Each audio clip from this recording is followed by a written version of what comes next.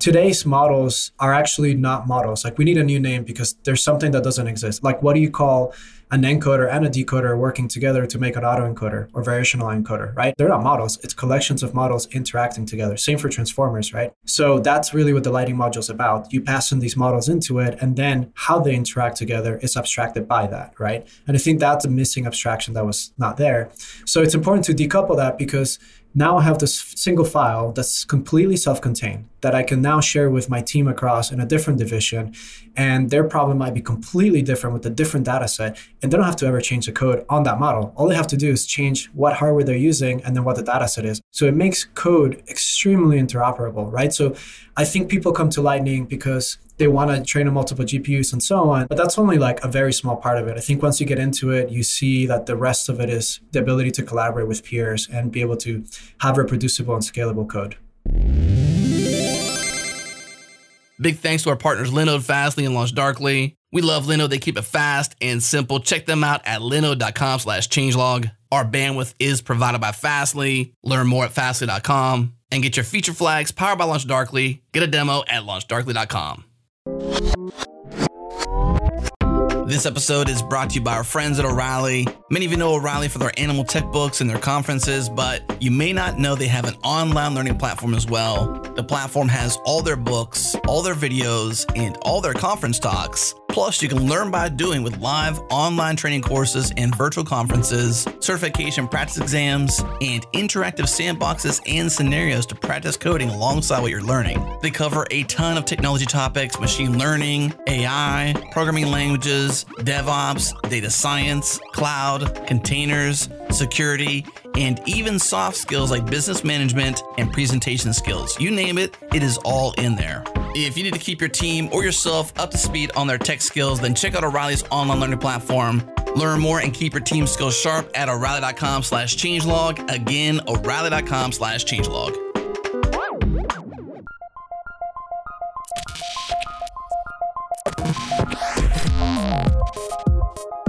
Welcome to Practical AI, a weekly podcast that makes artificial intelligence practical, productive, and accessible to everyone. This is where conversations around AI, machine learning, and data science happen. Join the community and Slack with us around various topics of the show at changelog.com/community and follow us on Twitter. We're at PracticalAIFM.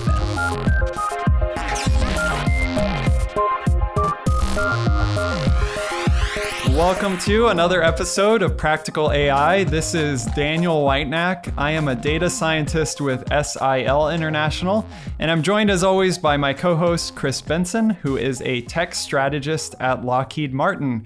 And this week we have a really exciting show. I'm pumped to talk about this. We have William Falcon with us, who is creator of PyTorch Lightning and CEO of Grid AI. Welcome, William. Well, thank you guys for having me. Really excited to chat with you. Yeah, we are as well. And I think I might have even mentioned this to Chris on our Slack channel, but I saw you like on Twitter when Grid AI was launched. There was like a screencast of like, this is some things that you can do with Grid AI. And it was one of those moments, I don't know if you've ever seen like a Kelsey Hightower demo in like the Kubernetes world or something like that. But it's one of those moments where I was like, things just sort of snowballed, and then all of a sudden you were running models on all of these GPUs in the cloud with very little effort, and it was pretty cool. So I'm excited to dive into that at some point. Yeah, I'll sort of share it. Yeah, cool. So maybe before we get to there, let's maybe start at PyTorch Lightning. People might have heard of PyTorch. They might have heard of Lightning. I know Lightning kind of shows up in my Twitter feed quite a bit. Could you just give us a little bit of context for what PyTorch Lightning is and how people can use it, where it might fit into people's workflow? Yeah, so I think, I'll talk a little about my experience to understand the motivation behind it, right? Because I think my sense from speaking to people in the community is that we've all had very similar problems and thought about very similar approaches, right? The difference is, we open sourced this and a lot of people started contributing to it. So I started out, I was a software engineer and I was working in finance. And before that, I guess, I was an undergrad and I was starting, to do research. And I'd been working as a software engineer. And when I got into AI research, it was in neuroscience, right? So computational neuroscience. And we were trying to take neural activity from the brain and trying to reconstruct what generated that, right? And that was in the context of, eyesight, basically. And so what happened there is none of us were like really big engineers in deep learning. Like we weren't experts, right? And so I started training models, and back then I was using Theano, right, which is like a very old framework. And I remember the first time we got something running on a GPU, and it was like magical because suddenly my time went from months to like a few days, and I was like, great.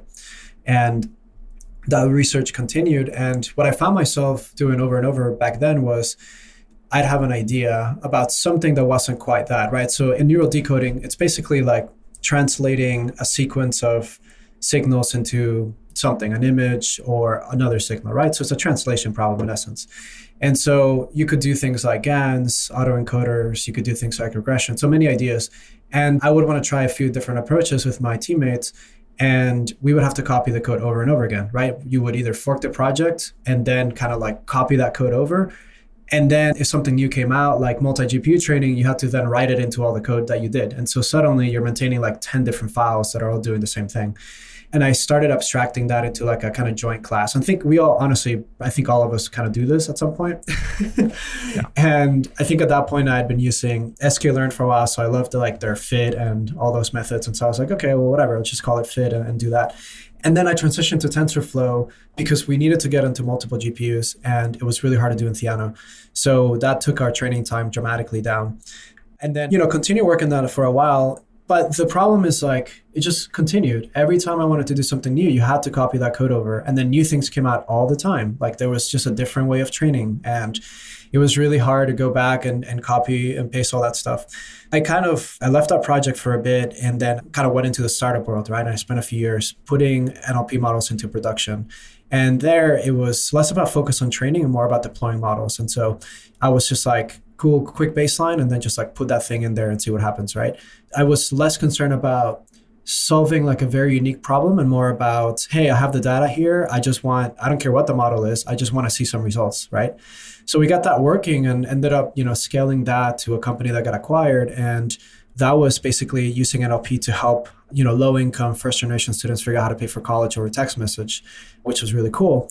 And from there, I started my PhD and kind of like started that research flow again. And then, coming from the startup world, I was like, how do I bring that speed and agility to research, right? Because we all know this, and I think Karpathy talks about this. I mean, we all know this firsthand, but like the outcome of doing anything with AI nowadays is honestly a function of how fast you iterate through ideas, right? Because like 90% of your ideas are going to fail, and then 1 or 2 are going to work, and then you're good to go. So literally just how fast can you power through those ideas is probably the single biggest predictor of if that thing's going to work or not.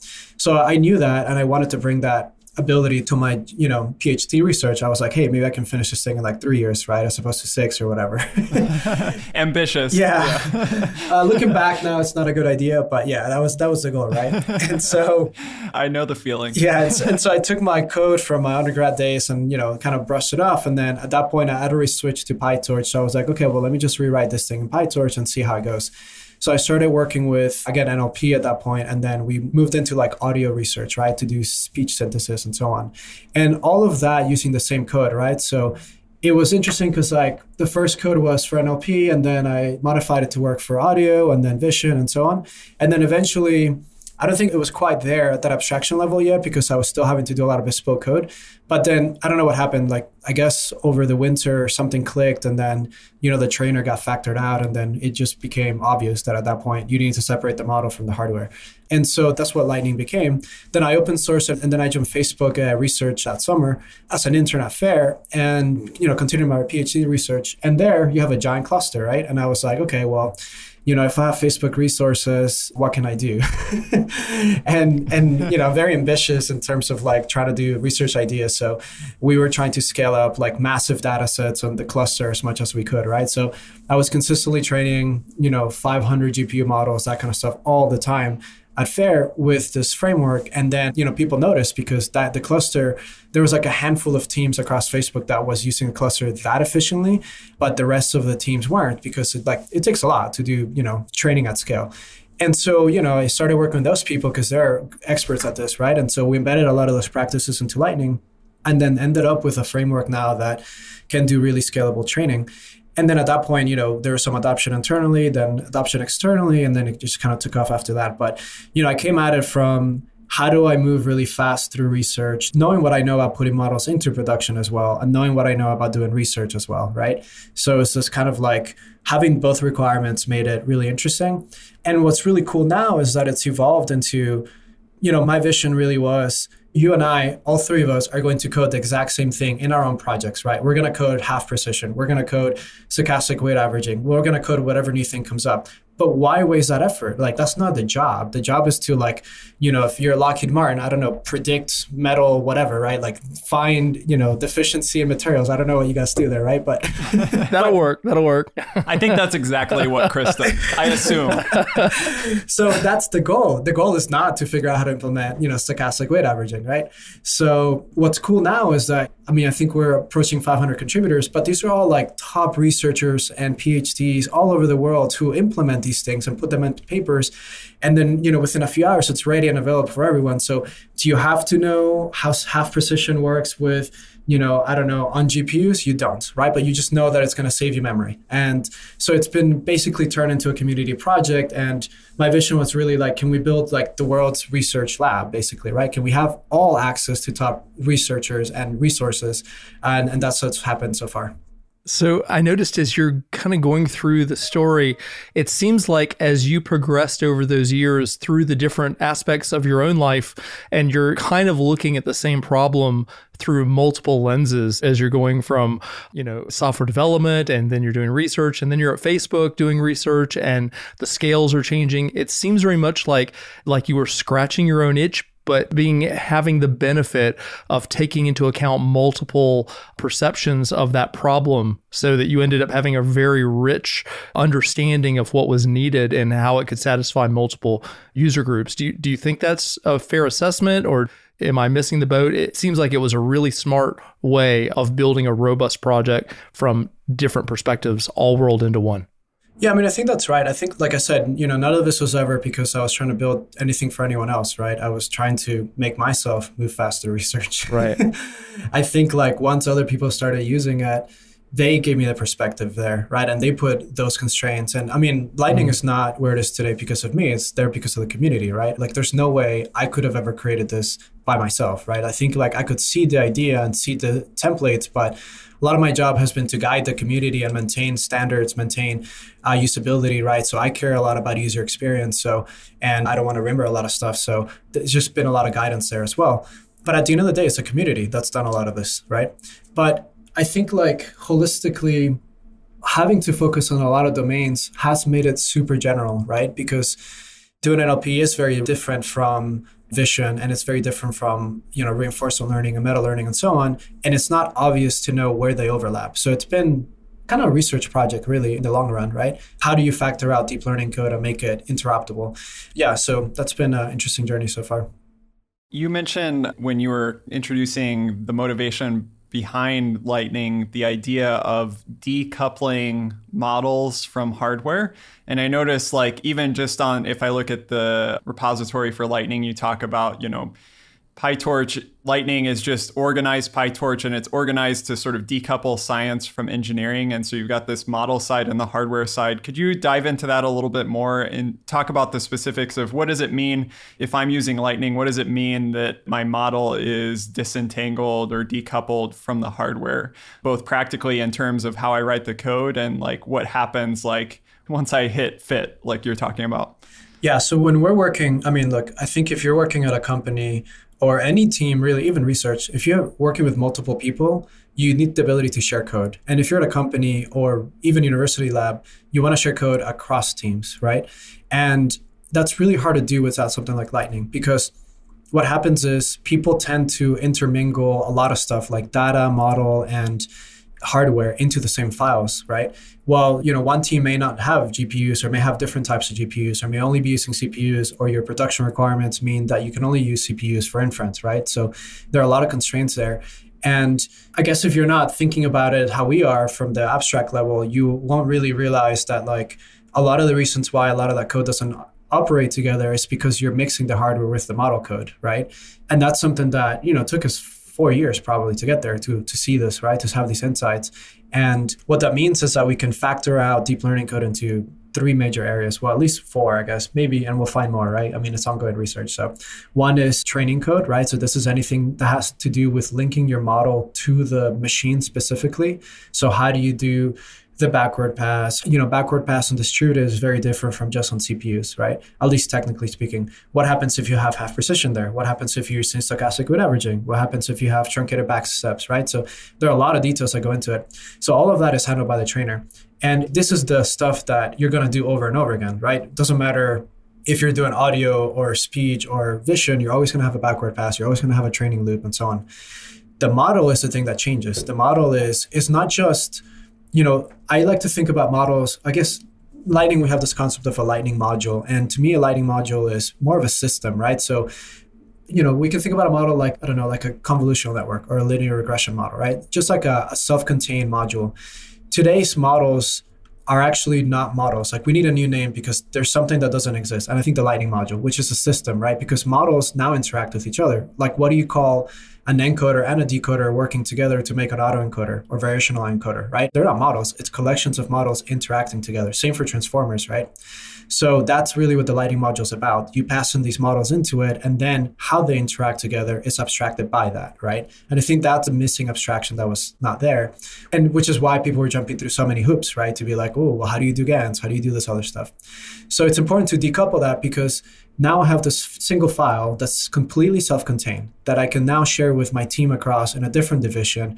And their problem might be completely different with a different data set. And they don't have to ever change the code on that model. All they have to do is change what hardware they're using and then what the data set is. As long as it conforms to the API that the model is expecting, it works. So it makes code extremely interoperable, right? So I think people come to Lightning because they want to, train on multiple GPUs and so on. And under the hood, we have this API called accelerators that lets you do that. But that's only like a very small part of it. I think once you get into it, you see that the rest of it is the ability to collaborate with peers and be able to have reproducible and scalable code.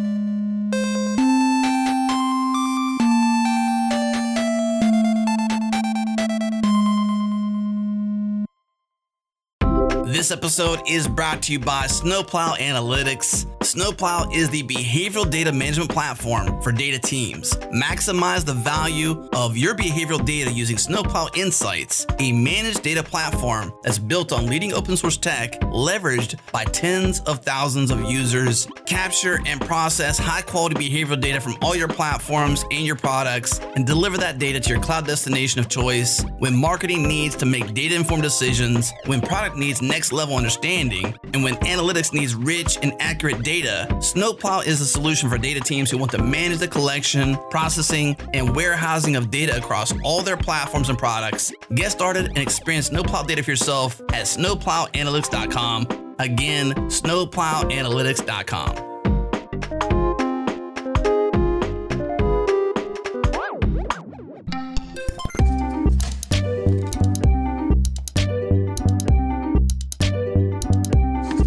Thank you for the great introduction to what Lightning is and how to think about some of the abstractions that you're working with. I'm wondering if you could maybe share a little bit. I've seen some different stories online, but I was wondering from your experience with the community that's working with this, could you provide any sort of stories around how people have been able to scale things up with Lightning, maybe in your own work or maybe, stories that you like to highlight?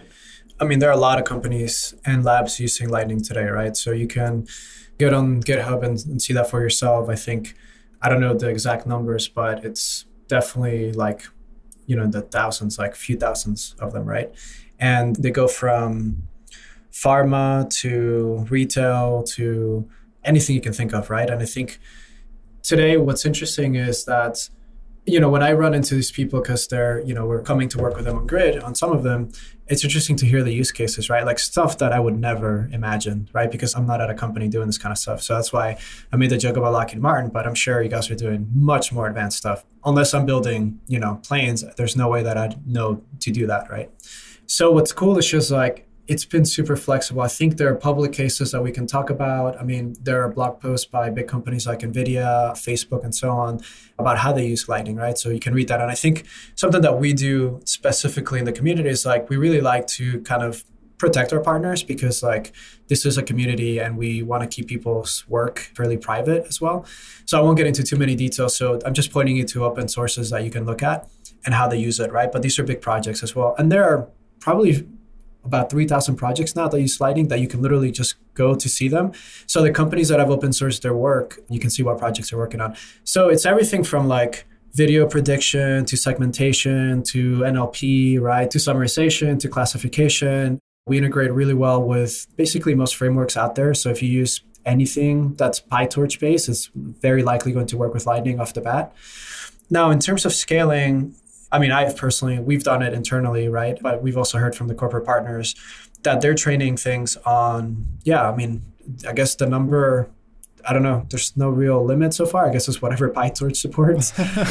However many GPUs you can get your hands on. Yeah, and that's a big part of Grid now, right? It's like with Grid and Lightning, you can literally type in, 1,000 GPUs. And if you have the Amazon quota, like great, and then we can give you as many as we can as well, but there's no limitation, right? So you just have to run it. And like, I know it sounds crazy, but you literally just have to run it and then it'll just work, right?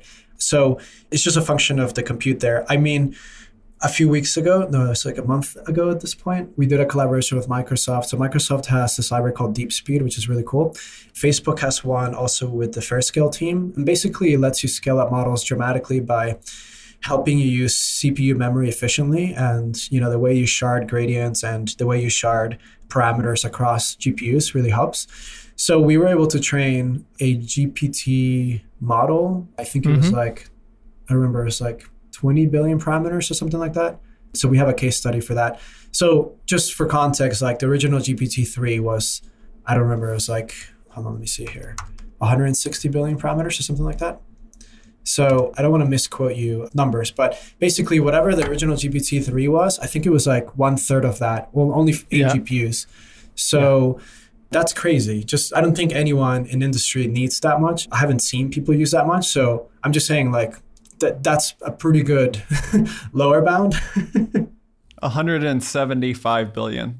Or at least that's what Google is telling me on a search. Yeah. So you were very close. And you said you were running that on what, 8 GPUs? Yeah, on A100s. Only 8 of them. Oh, wow. And I mean, it's A100s, so they're much bigger than V100s. But I mean, we'll be doing more tests. That was with these, just literally. And what's cool about it is if you're just using Lightning on your trainer, you just say, I think it's like plugin equals deep speed, like a string called deep speed. Just by doing that, you get that out of the box, right?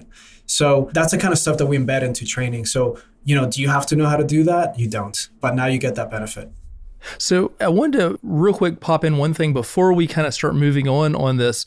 There are some people that are listening that they may even be not PyTorch users. They might be TensorFlow users, but they're thinking about switching. We always get into conversations. How does a workflow look like when you're integrating PyTorch Lightning into your workflow? You're using the rest of the ecosystem. Could you at a high level, just for those who haven't used it and maybe not have something directly that they're going, oh yeah, I've done similar to that, I can just add Lightning into that. What that looks like, what that savings, why is it called Lightning for them? They're kind of going, oh, there's this thing that may really help me. Can you kind of just top off a little bit of a workflow on how I go from the beginning to getting something productively deployed and what that looks like for somebody who hasn't seen it before? Yeah, absolutely. Wait, so I found the blog post. So it was actually 45 billion parameters that we scaled it up on 8 A100s. And you can look it up, but it's called Accessible Multi-Billion Parameter Model Training with PyTorch Lightning and DeepSpeed. We'll link it in the show notes. Yeah, sounds good. Okay, so basically it's how do you adopt Lightning into your workflow, right? So, I mean, obviously if you're coming from not PyTorch, then you would just, start with Lightning. There's a very simple README there. Like I would say, copy paste that README. There's a MNIST example on there. And you just run it. You'll notice though, as people will say, well, but where are the advanced examples? And my point is that is the advanced example. Like all you have to do is change the data and it'll still work for ImageNet, right? So that's great. That's the beauty of it. There's no different example for that. I mean, we put it in if you want, but at the end of the day, just change your data and set GPUs to 64 and you're good to go. So That's the easy part, right? So if you're coming outside of PyTorch, then you can do that. If you're coming from within PyTorch, then what people tend to do is when they start a new project, they'll either start it on Lightning directly or they'll convert their existing projects into Lightning. So it is really a refactor on your PyTorch project, right? So you basically take your main loop code, which usually looks something like, you initialize a model, you set a bunch of flags, you set some sort of argparse arguments, and then you download some data or link it somehow. And then, it's all boilerplate. And then there's like a loop, 2 loops in there, which is like, 4 epochs and epochs. And then you have in there 4 batch in your data loader, and then you start training. So literally everything up to that 4 batch in your data loader is deleted, right? So it's gone. Yeah. So then the only thing that you need to track is what's in there, right? Which is like we call that the training step, which is the meat of what you want. I mean, think about when you're doing work, like that's where you spend your time on. So that goes into this function called the training step. And then the training step goes all the way from taking your batch into generating a loss that you return with that gradient attached, right? So some graph. So it could be a few lines. Usually it's only like a few lines because that's most of what you're doing. Now the model that you left at the top, that one you can keep it separate and just pass it into Lightning module and just use it, self.model equals model, or you can define that model within the Lightning module, right? So you can literally copy paste the layers and all that into the Lightning module if you want, because the Lightning module is an nn.module at the end of the day. So that gets you basically most of it. Then you need to find your optimizer and bring it into a function called configure optimizers. And then you just return it there, right? So then you're going to link up the parameters through that as well. So that's 3 methods, right? That's your init, that's your training step, and then that's your configure optimizer. And then the rest of that is optional after that, right? So forward, we don't actually need it. We use the forward method for inference, right? So if you train a model, and you, for example, an autoencoder, right? So an autoencoder has 2 sides, an encoder and a decoder. The encoder maps some input into some space, an embedding, and then the decoder maps that embedding back into some space. So an autoencoder can be used in 2 ways. You can use it as a, embedder, basically. So you can take an image and get an embedding for it and then, do similarity search and so on. So if you're building like a visual engine or something, you would do that. Or you can use a decoder for sampling. You can give it a random vector and it'll give you an image, for example, or, text or whatever you want. So depending on what your use case is, that's how you're going to implement the forward, because the forward is what's going to be called in production, right? You're going to call the model with the input to it. So we actually allow the model to be torch scripted and put into ONNX as well, ONNX, I guess, for production use cases. It's literally a function called .to torch script .to ONNX, and then you're good to go. And it does all the things for you. And then, you just have to get the inputs, transform it, pass it through, and then do the return. So it's very simple. Now, there's other stuff left. So that's literally it. So you just have to copy that stuff. And then anything else that's left is usually around data or maybe validation or testing. The validation, we have a validation step and a test step as well, where you can just copy paste that code in there if you want a validation loop or test loop. For the data, you can leave it as is. You can just pass in the data loaders directly to Lightning, or you can use something called the data module, which is a completely optional abstraction, but it's basically captures your training, validation, and test data loader into one class and couples the transforms as well. Because what usually happens in big companies is that, I'm working on, let's say I'm doing, maybe selling something, right? And so I'm selling clothing. And so I have the data set of our inventory with images and so on. And then when I give it to you, you're going to be like, hey, how did you transform the images? Did you crop it? Did you random flip? What did you do, right? And so unless I give you that code, then it's going to be a little bit hard and we could mess it up. So the data module embeds all of that. So I just have to say, here's a data module for the clothing data set, and you just run it and it's going to be consistent across the board no matter how you run it. So that's an optional, highly encourage abstraction, but it's optional. Yeah, that's basically it. So if you do it, I would just recommend don't delete your project, just do the refactor first, put it into Lightning, run it once, right? You can run it on CPU. When you do it with Lightning, you're going to be able to run it on your local machine with CPUs or GPUs. Take a batch of data from your data set or a single example and overfit both models, like your original code and this one with the same seed and everything, and make sure you get the same result. And then once you get that, then you're good to go. You didn't mess it up. At that point, you can go ahead and say GPUs equals, 128, and then off you go. So it sounds like that if I'm a PyTorch developer and I'm already using that API, I'm creating the layers of my model, I don't have to throw out the way that I the way that I created that model, in some ways I get to sort of delete a bunch of my code having to do with like the, hardware stuff and some of the other training related things. And I can keep my model and sort of refactor it into this PyTorch module, the Lightning module, and then call the trainer. And essentially then I now have less code, but my code is also more robust in that I can run that training on a whole variety of hardware and that sort of thing. Am I basically summarizing that correct, or anything you would change about that? And it's more readable, right? You can literally give it to your colleagues and then they know to go to training step to see what's happening. Otherwise, what do you do today? You're like, hey, here's this like 7 lines on GitHub. That, it's crazy. You can actually, they're like, wait, where is it what you're doing? Because most of it, it's like boilerplate training stuff, right? Now you can be like, hey, here's exactly what I'm doing. They're like, oh, you're sampling the latent space before doing this thing. Oh, interesting, right? It's not mingled with all this other stuff. So it's very easy to read as well. I joke, but it is kind of like cleaning your house, I guess. Like imagine, I guess roses, right? So maybe this is a good example. So a rose, you have to cut it from a bush and trim all the stuff. And then, you get this like bulb at the end, which is what you care about. It feels like that. It's like no one's adding these other leaves because they want to, it's because they have to, right? So when you refactor your code, it's the sense of like, okay, it's a lot cleaner now. Like I just removed a lot of unnecessary stuff and also stuff that you're likely to mess up, right? Like we test very, very thoroughly and we have thousands of people testing this stuff. So did we mess up the backward pass? Definitely not, right? Did you mess it up? Hopefully not.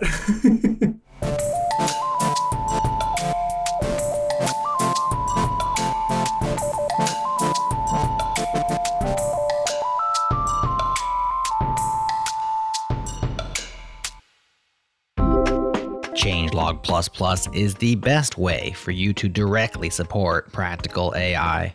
Join today and unlock access to a private feed that makes the ads disappear, gets you closer to the metal, and helps sustain our production of practical AI into the future. Simply follow the Changelog++ link in your show notes or point your favorite web browser to changelog.com/++. Once again, that's changelog.com/++. Changelog++. It's better.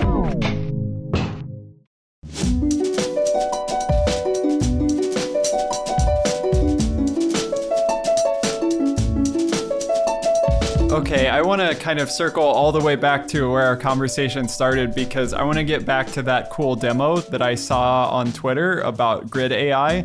So maybe you could just give us a little bit of sense of what Grid AI is, kind of how it came about, how it's maybe connected to the Lightning community, if at all, and then we can get into some of the details about what it enables.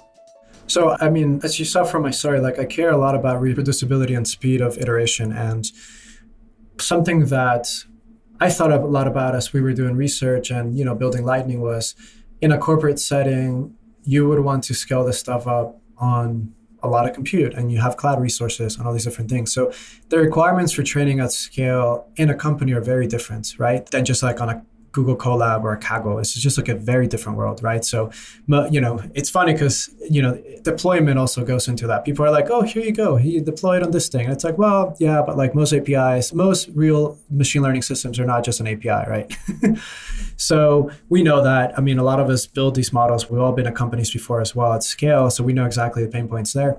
So the thing that kept coming up is like, cool, Lightning is letting me do all this, but how do I, I'm still having to do all of this cloud stuff. Like why, if I ask for 32 GPUs on Lightning, yeah, Lightning will do the thing, but like you need to give me the 32 GPUs, and giving you the 32 GPUs, that's a lot of work to do it consistently and at scale and cheaply so that you don't have to burn resources, right? So what people end up doing generally is they build these like ad hoc internal solutions. They're like, kind of put together bash scripts or things that like they string together like a semblance of a platform and they're great. And like, yeah, you will get things running, but like you won't be able to just, scale them down immediately. You won't be able to have really fast build times because they're highly optimized. You want to have real-time logs. You want to have real-time metrics. You want to have time integrations, right? So all of these bells and whistles, when these things happen internally, they usually get pushed away because they're not a company priority, because they shouldn't be. Like, you're building airplanes, you're not building machine learning platforms, right? So you're normally not going to put the effort into making all the things that we care about as researchers and data scientists and machine learning engineers in there. So it's just going to make your life a lot harder. So it's about how do we bring that whole experience and encompass that model development cycle in a scalable way for the needs of like companies and even big labs, right? Because like most serious AI labs, they're training things on very, very large scales as well. Because training is a big part of the picture. It's not just a deployment. I think the deployment is interesting, but it's a lot easier because we've been deploying websites and things forever, right? But we haven't been training for that long. It's kind of a newer thing. So that's really the focus of Grid, is to just completely eliminate the pain point that was left from using Lightning by not even having to deal with it. You just type in 32 GPUs and it just happens, right? So I'm wondering, there's still a lot of people, I think, and maybe I have a misconception about this, that they think like maybe training models on GPUs in the cloud is always going to be more expensive than training on a sort of like, you're going to buy a on-prem server and do it in-house. Based on sort of your experience with that and like the current sort of state of cloud providers and all of that, is that perception mostly driven by the fact that, and I feel very seen by the comment about like, you have all these bash scripts strung together. That's like my life, maybe. But is it because like that way of doing things is a bit inefficient and you waste a lot of resources and that sort of thing? Or where do you think that perception's coming from? And do you think it's accurate, I guess, is my question. I think you hit it right on the nail. Like if your system is inefficient, then it's more efficient to have your own machines, right? Because like running on Grid means that we install your dependencies, everything you do, link up your data in a matter of minutes, if not seconds, right? People don't generally optimize their stuff in the backend to do that. So what they end up doing is they want to run on the local machines because they don't have to install their environments. They don't have to do all this stuff again, right? It's just there and it's repeatable and things start immediately. So it's a lot cheaper. I'm not going to say that running on your local stuff is not generally cheaper if you're doing things 24/7, but you're limited by bursting capabilities, right? So you're never going to have, I don't know how many GPUs AWS has, but it's got to be hundreds of thousands, right? So if you have to hit a deadline or do something really quick and even go through ideas fast, if you're buying your own GPUs, you're going to be limited by how many you have there, right? So it's going to be more like sequential model building as opposed to asynchronous building. So with Grid, you can go spin up 200 GPUs, run for 5 minutes and shut them down, and you just got a lot done, right? Whereas on your own machines, even if you were to do it yourself on the cloud, you would probably not even get the models running for 20 minutes and 30 while you spin up the machine, set up all that stuff, right? So I can take $100 on Grid and get more GPU minutes out of it than you would normally without optimal systems, right? So it's just very, very optimized. Now, I do think that people need to know about things. I mean, we do a lot to lower the cost, right? And I think one of those things is spot instances, right? So spot instances are machines that can be killed at any time by AWS, right? Or whatever cloud provider you're using. And then at that point, you're kind of done, right? And so, but the nice thing about Spot is that it will be like, 50 to 80% the discount, right? So if a GPU costs $3 an hour, it could be like 30 cents an hour to maybe $1 an hour, right? So it really depends. So I think what you're saying is true because I did the calculus myself. And in fact, I have like blog posts on how to build your own GPUs for this reason. But that was only for 1080 Ti's, right? And it cost me maybe $6,000 to build that machine, which is great. Now, $6,000, if I'm paying full GPU prices, I'll burn through that in like 2 weeks for sure, right? But if I'm paying spot prices, then that changes the game. And then not only that, but if I'm getting more training minutes out of that, that's a lot better. And then you factor in depreciation and all this other stuff, plus maintenance, then it actually becomes a little bit competitive, right? It does. I'm curious, and we're talking a lot about the training. Could you talk a little bit about Grid AI's deployment story and what that is? And in my mind, one of the things, like speaking for myself, I'll be training centrally in the cloud and stuff, but at the end of the day, I got to get my model or my system of models out there into something, often some sort of edge device, not cloud-based, something that's a physical thing out in the real world. Can you talk about how you work with Grid AI to affect that? Yeah, so today Grid doesn't support deployments, right? So the thing that we like to focus on is making sure that we really nail certain experiences before moving on to other things, right? So we will support deployment at some point, probably very soon, right? But the thing is, like, I don't think that we're fully optimal on the training side yet. Like, I think we want to provide a really world-class experience there. So for our users today, like, you cannot access artifacts, you can get model checkpoints and all that stuff. So the deployment, most users have a deployment system in-house already, so they can just take the artifacts and do their thing, right? So we're not blocking any of that. And all of these things are like URL based. And if it's Lightning, that's very easy to do. Now, we're going to make it a lot easier for sure, kind of the way that we do things. But today we are laser focused on training. But I will say, I think working with Grid at this stage is great because I think companies will be able to help us influence that roadmap, right? And help us build something that they really care about as well. Because as soon as we start getting to deployment, we're going to do it our way, right? And we have a very special way of doing things. So we hope that we have the feedback from the community and users to make sure that we're doing it in a really useful way. And how, as a user of Grid AI, because this is really fascinating to me because I've even been struggling to get some in-house GPUs just with supply chain issues and all of those things. So running things on the cloud is something that we're actively, thinking a lot about and doing it in an optimized way. Now, we kind of talked before about going, say, from PyTorch to PyTorch Lightning. Let's say I've got my Python code, I'm using Lightning, it works great, and now I want to run it with Grid AI on, 100 GPUs in the cloud. What does that look like? Do I need to set up my cloud account, set up billing on that side, and then set up my Grid account, and then use a Grid tool to connect them both? How does that whole flow work from that point?